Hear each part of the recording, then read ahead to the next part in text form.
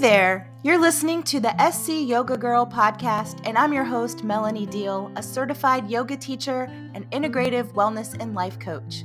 The goal of this podcast is to provide you with the helpful tools and information that will help you better understand the connection between yoga, mindfulness, and movement in bite-sized episodes so that you can break through the barriers in your life. Let's get started, because yoga, it's the real deal.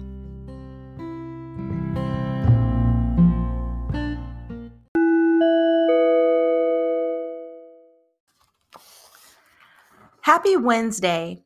I am so excited about today's episode because this is a topic near and dear to my heart, and apparently to some of you as well.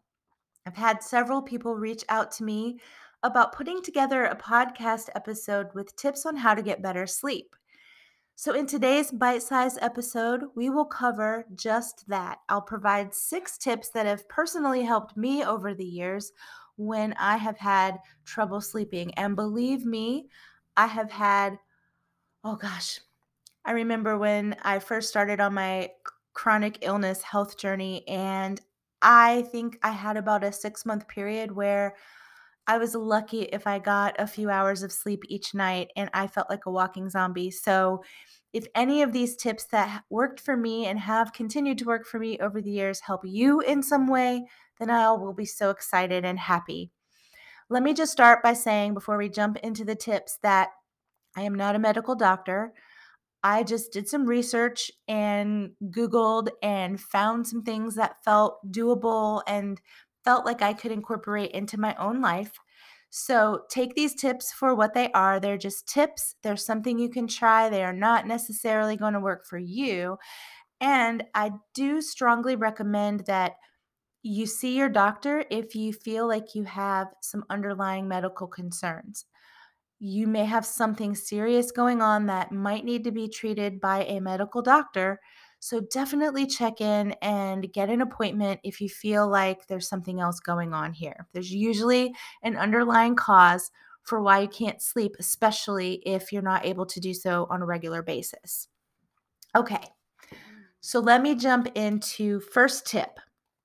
Get on a schedule. Our bodies want to follow their natural circadian rhythm, and so that means going to sleep and waking up in the morning at the same time each day. I know that that is not always possible in today's world because we have unexpected things pop up, or maybe our work schedules change from time to time. Children's activities, if you have children, may affect what time you can go to sleep and what time you need to wake up. But as much as possible, try to keep that time frame of when you go to sleep and when you wake up within 60 to 90 minutes of your normal time, so that you're as close to being on a regular time frame, timeline, whatever you want to call it, as you possibly can. Number 2, try to think about improving the quality of light.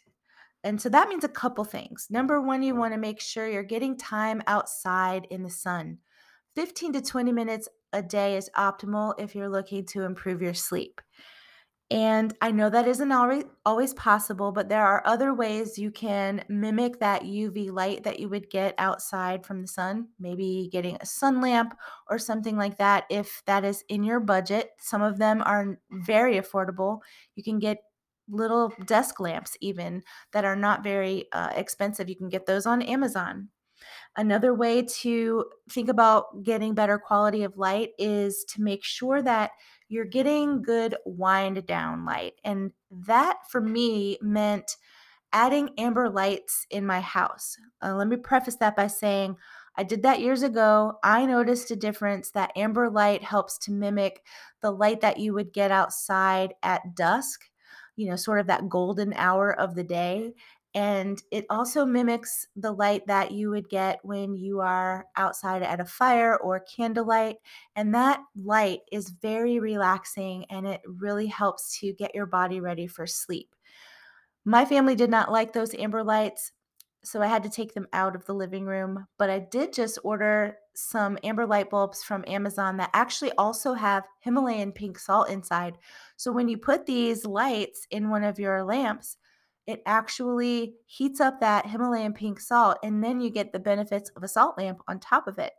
So I'm going to put mine when they come in a couple of days into the lamp that is next to my bed on the nightstand. And that'll be, I hope, my new way of reading at night before I go to bed. Tip number 3, sleep at night.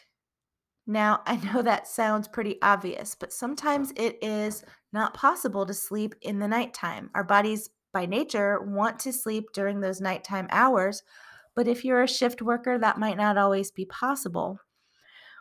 So, again, as best as you can, go back to tip number 1, which is at least get a regular schedule set up for yourself. So, if you are a shift worker, try your best to keep your sleeping schedule, that time you go to bed and time you wake up, the same. If you nap, by the way, napping is a wonderful thing, but if your naps are more than 20 minutes long, you might notice you have a harder time falling asleep at night. So if you nap, try to keep those naps 20 minutes or less. Number 4, avoid eating 3 hours before bedtime. This one used to be super hard for me. I don't know why, but I just felt like I needed to have a snack when I was watching TV at night or something. And probably for about the past 6 months now, I've been really trying to make sure that I have my last meal between 6 and 7 PM. I tend to go to bed between 9 and 10 PM, and so getting that last meal in that earlier time frame of the day, I have noticed a huge difference, and I think I noticed a difference pretty quickly within a few days, maybe a week at tops. I noticed that I wasn't having heartburn as much, my stomach upset wasn't as bad because I had some time to properly digest my last meal before lying down in my bed. Number 5, avoid screens 2 hours before bed.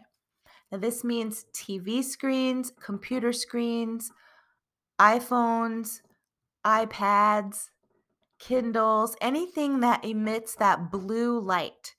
If you must be on anything with a screen at night, and I'm guilty of that, a lot of the books I read are on a Kindle, at least try to get a screen that blocks that blue light. And that might be a screen that you actually buy for whatever device you're looking at.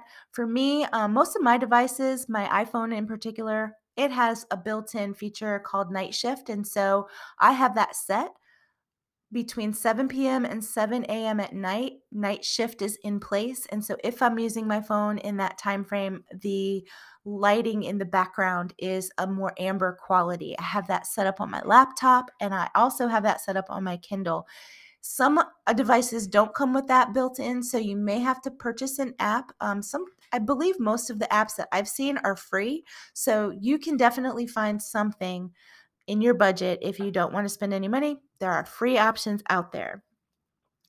And then tip number 6, establish a nighttime routine. This is different than tip number 1. That was around getting on that schedule, going to bed and getting up around that same time each day. This is putting together a routine that can help you get better sleep.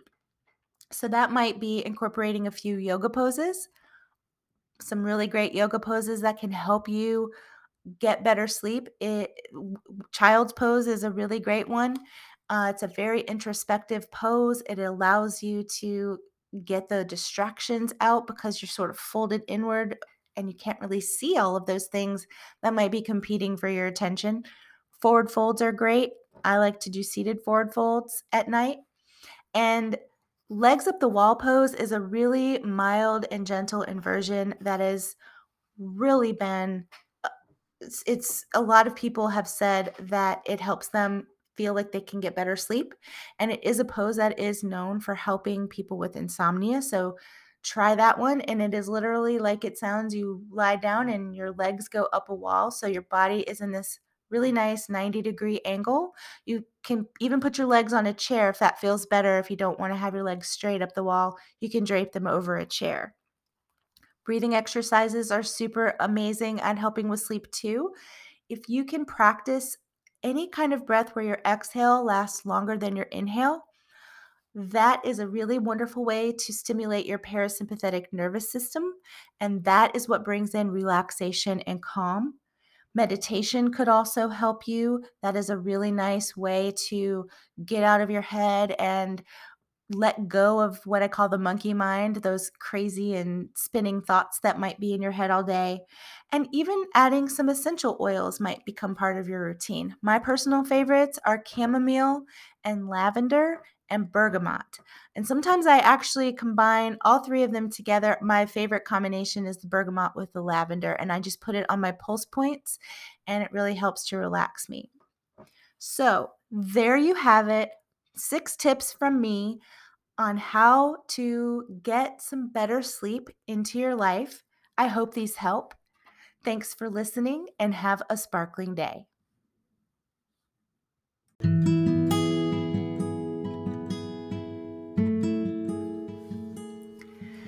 Thank you so much for listening to this week's episode. If you enjoy this podcast, make sure you listen, rate, review, and subscribe to the SC Yoga Girl podcast on Apple, Spotify, Google Podcasts, and wherever you listen to your podcasts. See you next time.